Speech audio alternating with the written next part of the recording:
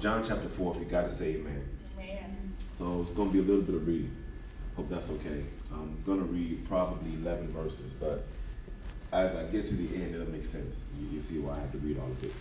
John chapter 4, verse number 1 says, when therefore the Lord knew, Jesus Christ knew how the Pharisees heard that he was baptizing more disciples than John. He left Judea.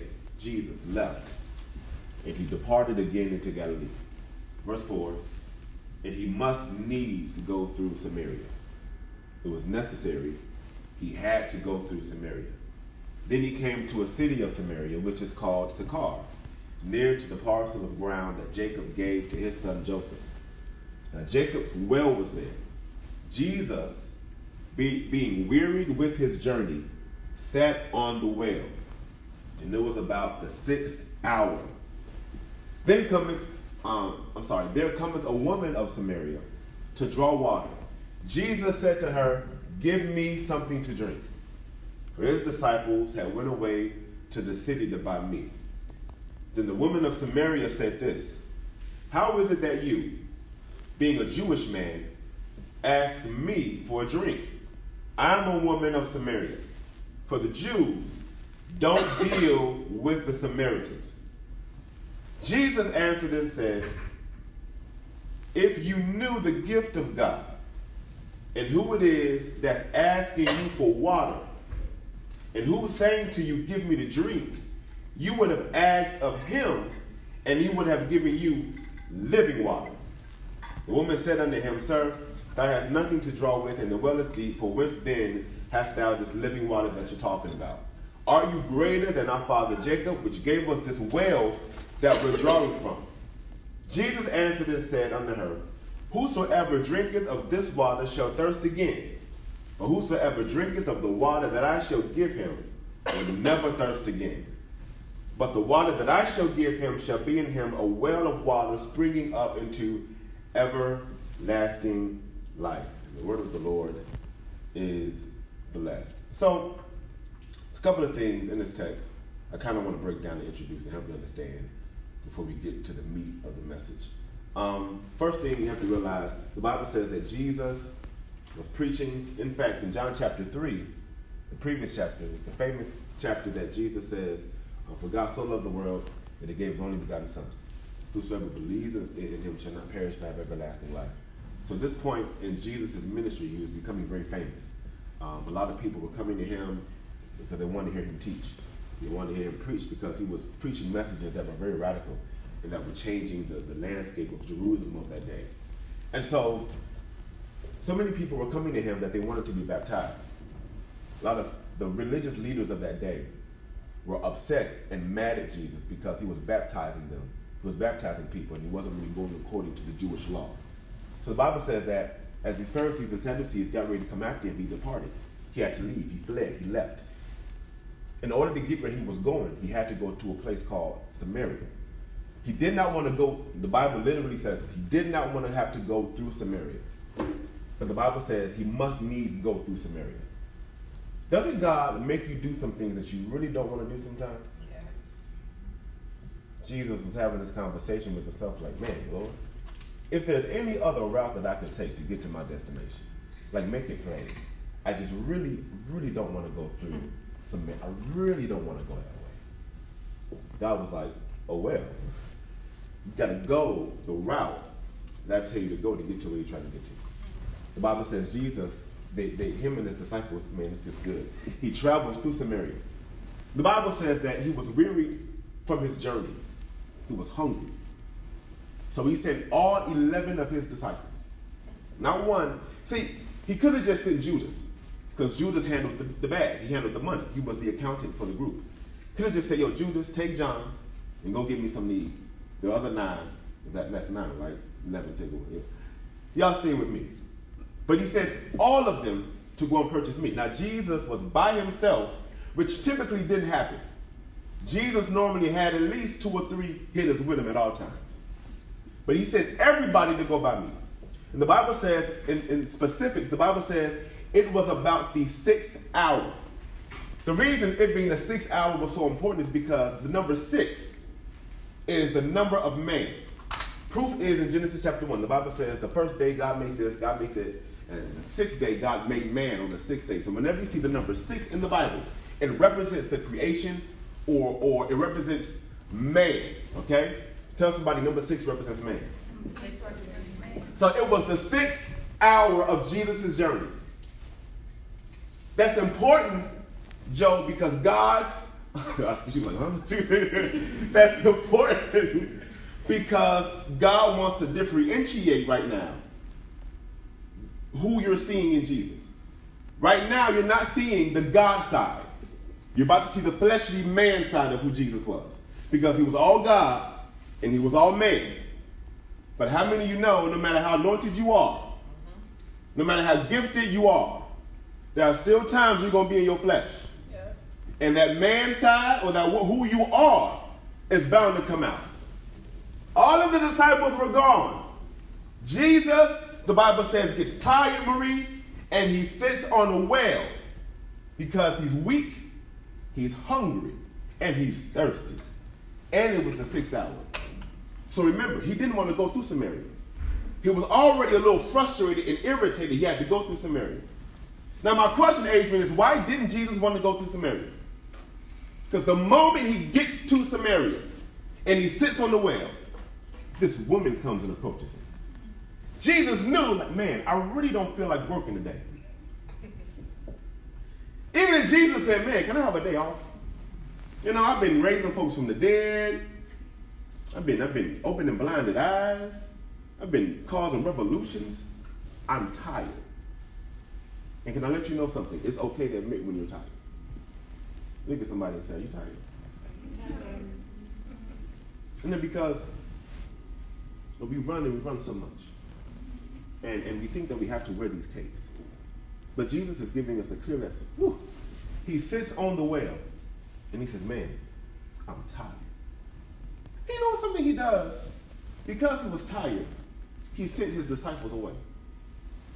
Because at your weakest and most vulnerable point, I'm going to help you. Ooh, can I help you? When you're really tired, the best thing for you to do is not to be around people who you're connected to.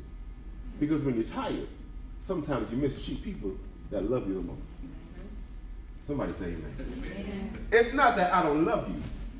It's you just came at the wrong time. I'm really, look at somebody and say I'm tired. I'm glad my wife knows me enough to know when I'm tired. She likes to talk.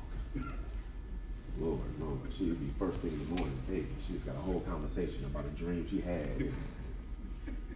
You know, and some days I'm just not feeling it. So she can look at me and tell he's tired, right? So, but she's graced to be my wife because God, I guess he speaks to her and she'll let me go. She'll just say, you know what, just go.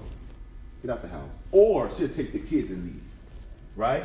Because I'm tired. And if y'all keep hollering, Daddy's going to say some words that may not be the most biblical. Because when you're tired, you don't always react the best. Sometimes when you're tired, the best thing you can do is get away from people. Sometimes you got to get by yourself when you're tired. And sometimes you have to refuel. But that doesn't always mean just because people will leave you alone when you're tired, that God's going to leave you alone. Woo! It's when you're at your weakest moment and when you're the most tired. That's when God will bother you the most. Watch this. He sent the disciples away because Jesus had some work to do. No matter how tired you are of people, God will say, I'm still here. And there's still some work I got to do with you. So no matter how tired you are, you cannot get rid of God. Look at somebody say, he ain't going nowhere. Look at how tired you are. You can be broke, busted, and disgusted. You can be sick of your mama, sick of your daddy, sick of your husband, your spouse, your kids, your pets. God's like, I ain't going nowhere. I'm still here. And I don't care if you're tired of me, I'm still not moving. Jesus, the Bible says, being weary from his journey, sat on the well. And the Samaritan woman comes to him. She's got some buckets because she's drawing water from the well. Now, something I need you to understand historically, Samaritans, that's what she was, and Jesus was a Jewish man.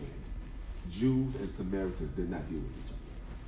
It's almost like if we were to rewind before civil rights, right? 1940s, 50s, when blacks and whites did not come together. The same cultural relevance there in the text. Jews and Samaritans did not deal with each other. So the Samaritan woman in Samaria, her hometown, comes to this well that she normally came to. In fact, it was Jacob's well. Jacob, a character in the Bible in the Old Testament, he built that well. So it was Jacob's well, and the Samaritans always went there to draw water. Now, never in this woman's life has she seen a Jewish man at this well. It's never happened before. But on this day, she comes to the well, and Jesus is sitting there, a Jewish man, and he begins to have a conversation with her. And now it all makes sense why he needed to go through Samaria. It may not make sense to you now, but there's a reason why you're going through what you're going through. There's a reason why Jesus sent you on this course to go through Samaria. Have you ever had to deal with a trial, something you really didn't want to deal with? Or deal with somebody you really didn't want to have to deal with? But there was something that God was telling you to do that you really didn't want to do. Like, Lord, why? My life would be so much easier if I just don't do this one thing you're telling me to do. Have you ever been there? But Jesus will force you to go through a place called Samaria because there is somebody there waiting on what's inside of you. Tell somebody this real quick. You got to go through Samaria. This widow woman, no, she wasn't a widow, I'm sorry, mixing up stories. This woman comes to Jesus. She says, excuse me, sir. I need to get to the well. Like, you're blocking the well, sir. And Jesus, in this bold fashion, Victor says, give me something to drink. The weight of that statement and that request. She says, well, to be honest, I don't really have much to draw with to give you something to drink and carry this water back for me and my household. Doesn't matter. Give me something to drink. Jesus knows how to push your buttons and stretch you beyond what you think is your limitation. For some of us, you're in a season of stretching. Jesus, or people, it seems like pulling everything from you.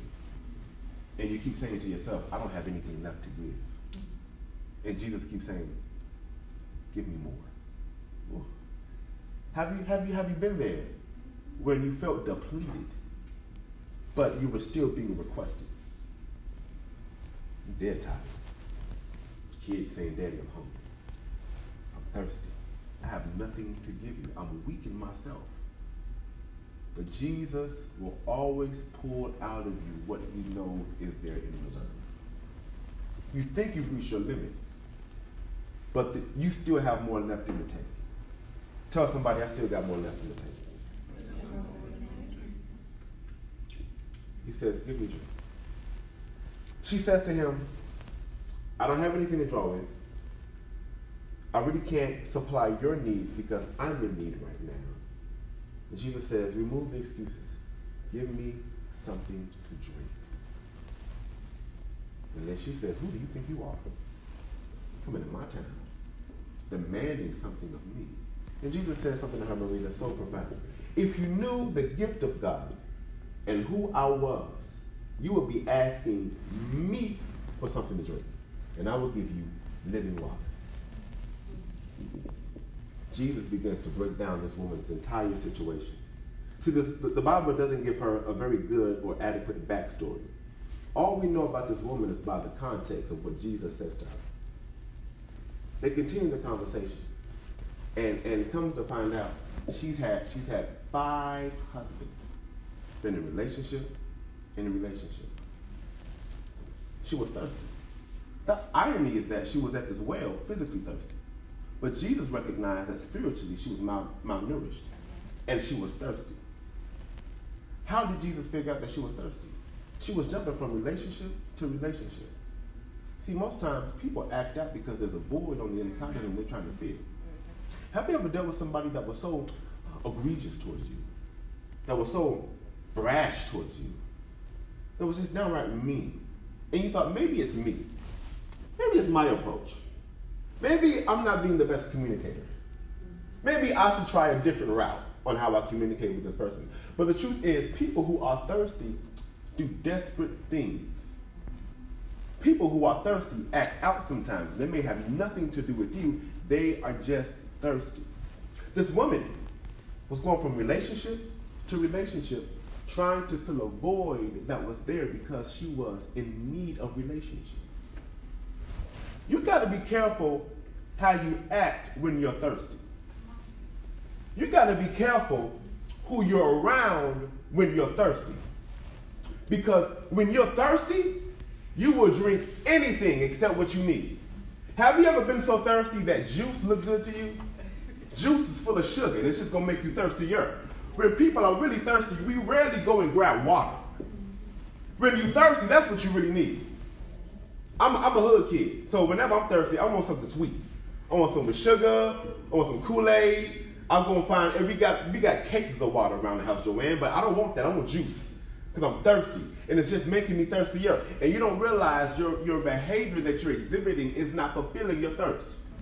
It's just making you thirstier. Tell somebody you thirsty. Thirsty.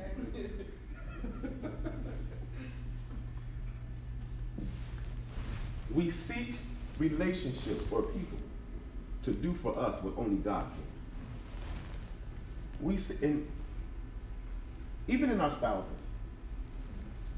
we seek a spouse to do for us what only God should be able to do. Mm-hmm. We seek our wives and our husbands to do for us what God is created to do. Listen, the thirst that you have, man cannot quench it. I got proof. This woman, she was thirsty. She went to one relationship. She went to Ray Ray. Ray Ray couldn't give it to her. She was still thirsty. She said, okay, I'm done with Ray Ray. Ray Ray said, listen, girl, you crazy. You got daddy issues, you just thirsty. I can't. She said, okay, cool. She messed around with Charles. Charles couldn't fulfill those needs either. Now she on the phone, girl, Ray Ray was Charles the same way as Ray Ray. Now she going to somebody else looking to fulfill that quench. You're going to find yourself in a rat race seeking people to give you what only God can give you. You are thirsty. And instead of going to the source, we go to manufactured sources that we think can fill us. But here's the thing. Victor, they may be able to fill us temporarily, though. That makes you feel good for a minute.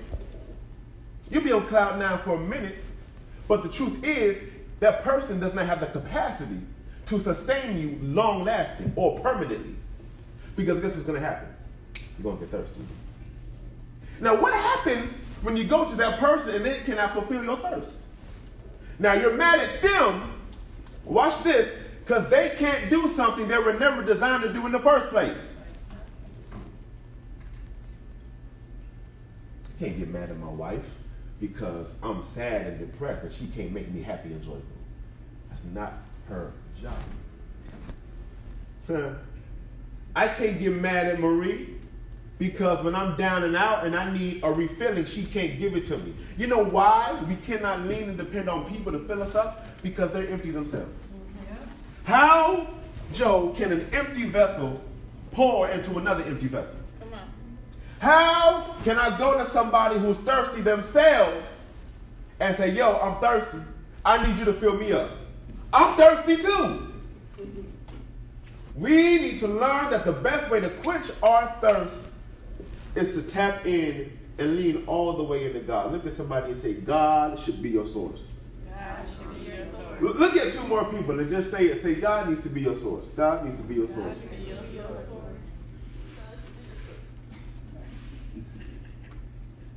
It's a temporary feeling. Temporary feeling. But I believe that God wants to get rid of temporary thirst fillers. I think God wants to replace the temporary with the permanent and the eternal. And here's the thing, Joe. God's not far away. The Bible says that he, as a gentleman, stands at the door and knocks. In the moment of our weakness, God is there waiting to fill us up. But we do not accept the invitation. Oh, Lord, I love it. I love this because I know where I'm going. I've been studying this word. We don't accept the offer that Christ gives us. Because man has hurt us. And we assume that Jesus would treat us the same way Ray Ray and them do. I've got proof. The Samaritan woman was hesitant when she was speaking to Jesus. Now, this is Jesus, the Son of God. He was man, but he was also the Son of God. Lazarus, who was dead, Jesus raised him up from the dead. When the Bible says this widow woman, her son died, and there was a funeral procession, Jesus came in, stopped the funeral, and made the boy rise from the dead.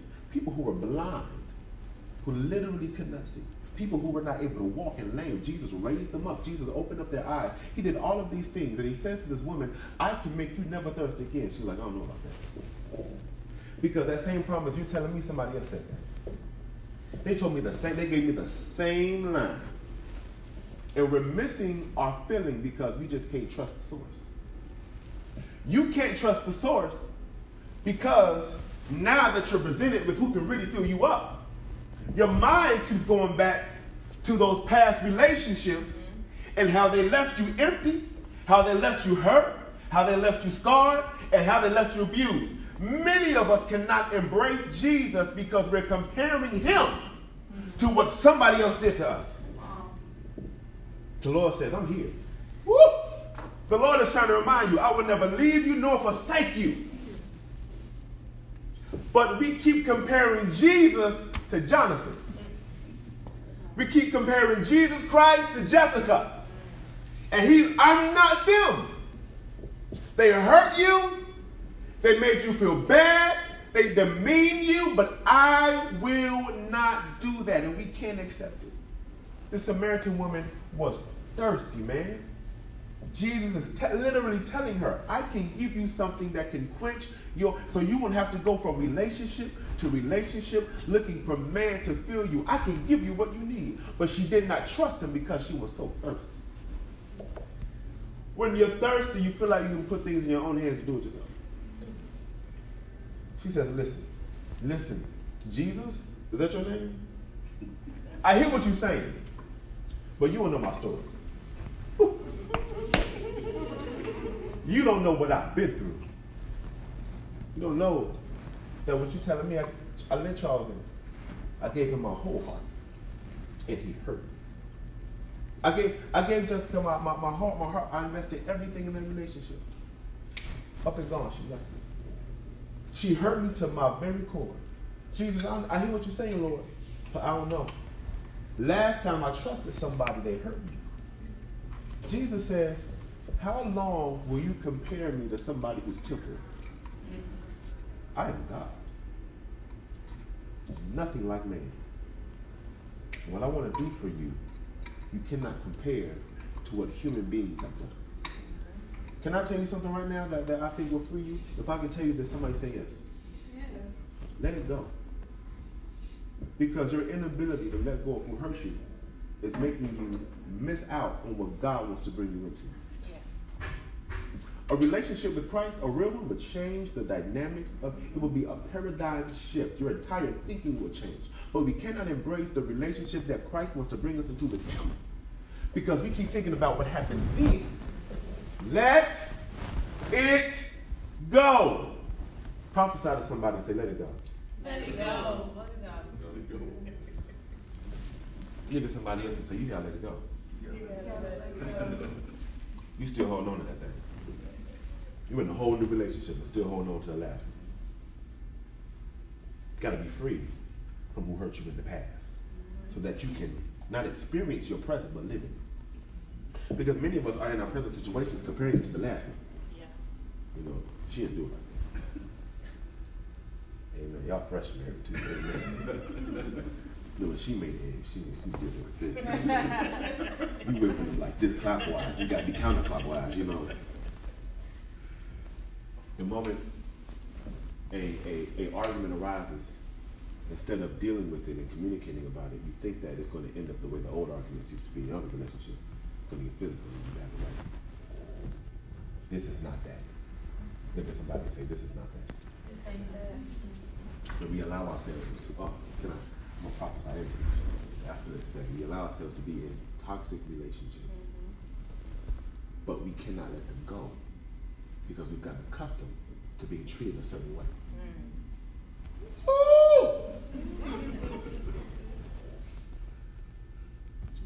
I didn't date a whole lot before I got married. But I was always, used to a certain kind of woman. So when I got married, the grace that my wife exhibited and that she exhibits now was strange. I was used to seeing my mother and my stepdad just argue, fight. I was used to seeing bad communication, and so going into it, I'm like, okay, I got to dodge. You know what I'm saying? It wasn't like that though. It was different. She was just real. She braced, and she put it down. I didn't know how to respond to that. So in my head, man, I was like, I gotta make like her agitated. Like it's something because of my experiences. It has to be a certain way, and it wasn't that way.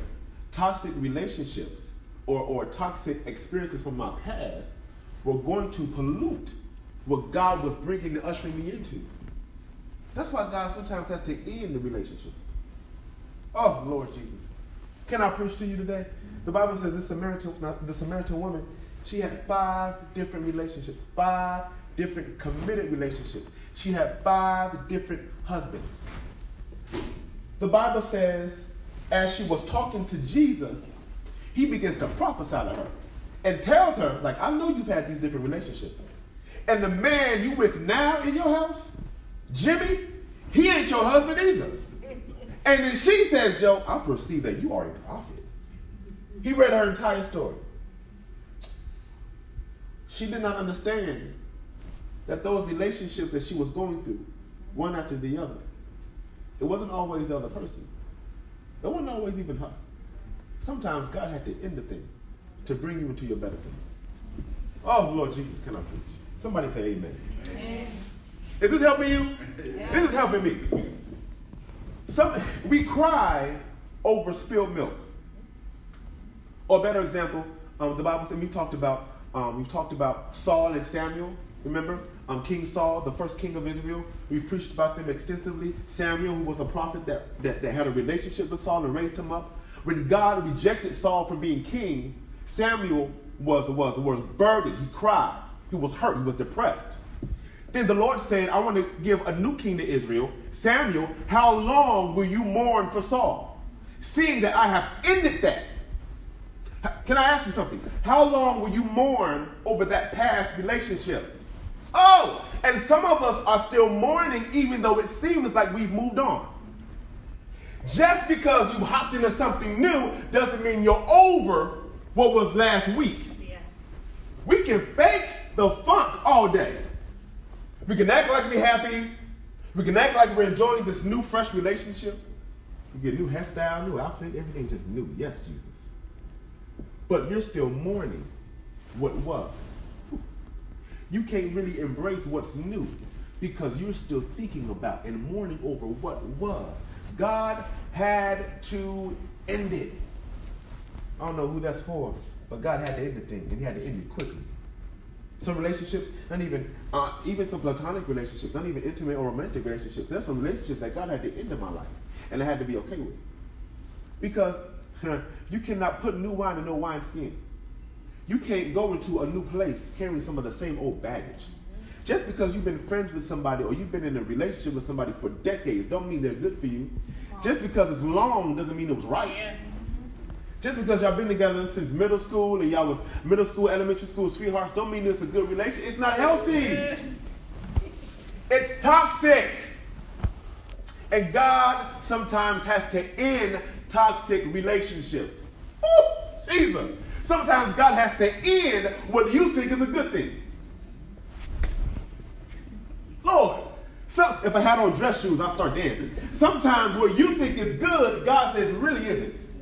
And I've got to end it because your perception of good is messed up. I got proof. The Bible says, can I give you proof? And I'm almost finished. The Bible says that there was a woman by the name of Ruth.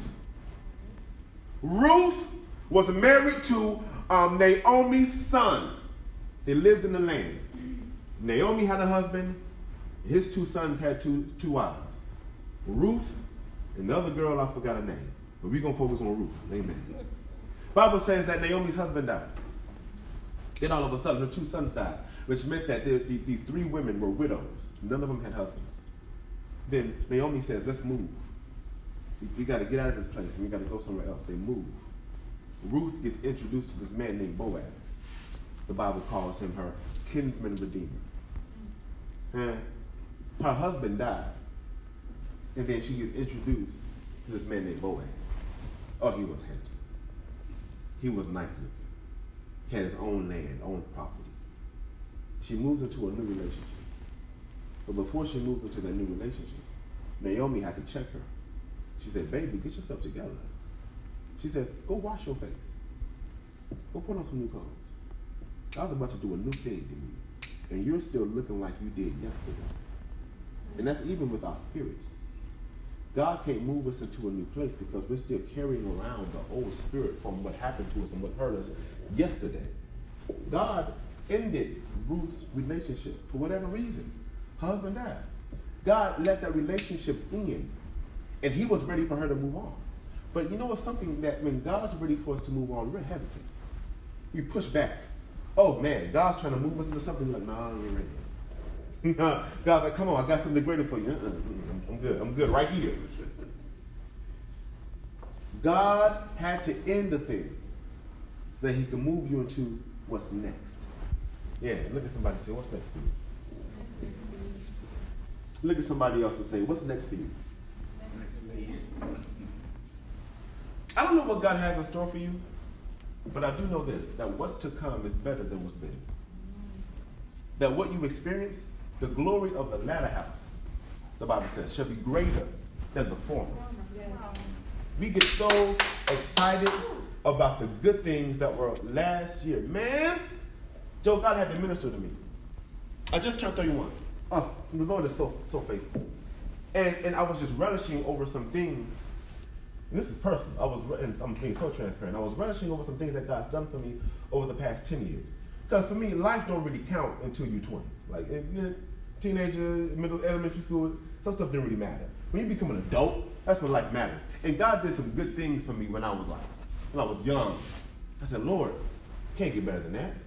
And I was so focused on the good stuff he did for me. And God had to check me and say, man, don't you realize that what's to come cannot even be compared to we get so stuck in what was good that we cannot receive the greater. Look at somebody and encourage them and say, greater is coming. Greater is coming. No matter how good that last thing was, Ruth, no matter how good your last relationship was, your Boaz is coming. Woo! I felt that for somebody. I don't know what your Boaz is. It may be a real man. It may be a new relationship. It may be a new job. But your Boaz is coming. Look at somebody and say, your Boaz is coming. After you suffered yet a while, the Lord says, then will I establish you, strengthen you, and make you whole. Your Boaz is coming.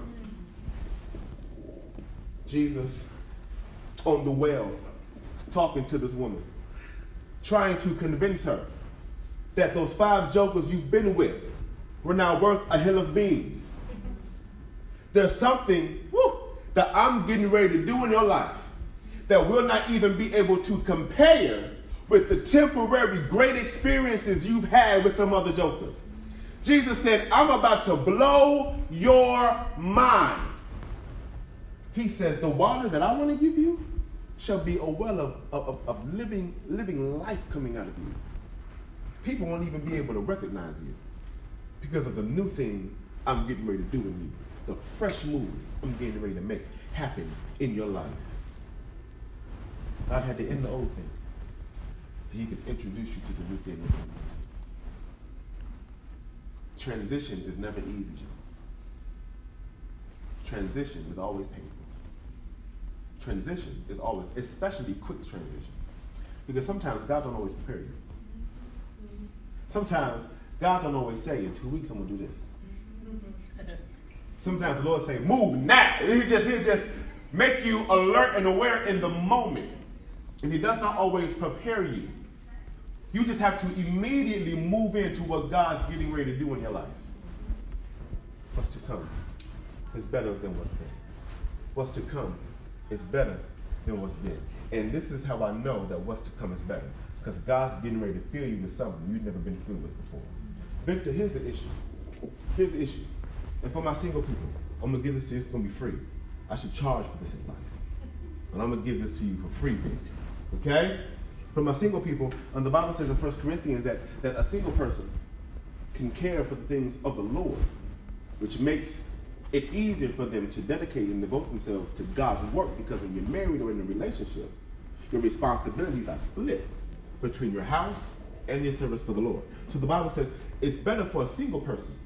Not that if you're married, you can't serve God. It's not what it's saying at all. It's saying that it's a little easier if you're single.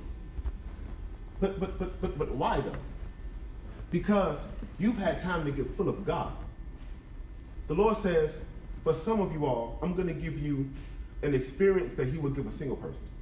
I'm getting ready to fill you with my spirit. See, for many of us in relationships, we've allowed ourselves to get full of other people. The Lord says, in this season, I'm ready to fill you with my spirit. In the last days, the Lord says, I will pour out my spirit upon all flesh. He says, I will fill you to the point that you will begin to prophesy. The Lord says the reason there's been so much struggle in relationships and in life is because you're too full of the wrong things. You're not full of his spirit. The Lord says, I'm getting ready to fill you today. And when I fill you, it's going to shift the dynamics of your relationship